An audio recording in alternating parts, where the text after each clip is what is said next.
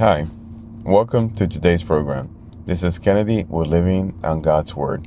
Today we're going to be reading Proverbs chapter 9 from the Jesus Bible NIV edition, review key takeaways, and end our session with a prayer.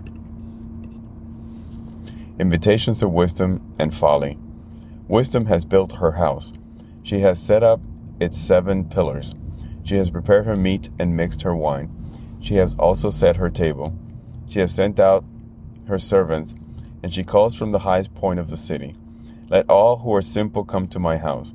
To those who have no sense, she says, come, eat my food, and drink the wine I have mixed. Leave your simple ways, and you will live. Walk in the way of insight. Whoever corrects a mocker invites insults. Whoever rebukes the wicked incurs abuse. Do not rebuke mockers, or they will hate you. Rebuke the wise, and they will love you. Instruct the wise, and they will be wiser still. Teach the righteous, and they will add to their learning. The fear of the Lord is the beginning of wisdom, and knowledge of the Holy One is understanding. For through wisdom your days will be many, and years will be added to your life. If you are wise, your wisdom will reward you. If you are a mocker, you alone will suffer. Folly is an unruly woman. She is simple and knows nothing. She sits at the door of her house, on a seat at the highest point of the city, calling out to those who pass by, who go straight on their way. Let all who are simple come to my house.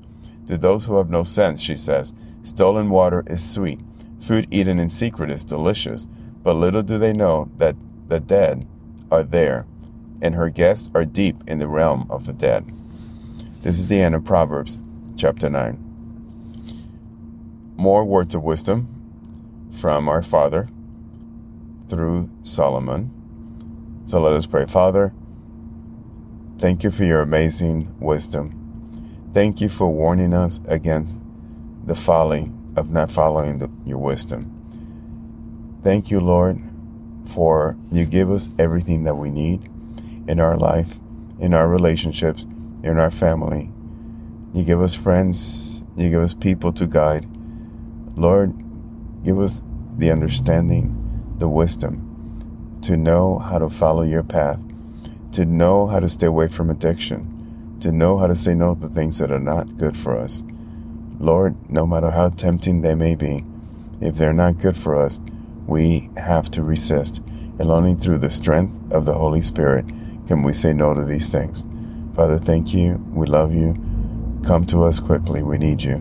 In Jesus' name, amen. This concludes today's reading and interpretation of Proverbs chapter 9. We hope that you will join us again tomorrow. God bless you. This is Kennedy, your brother in Christ, always.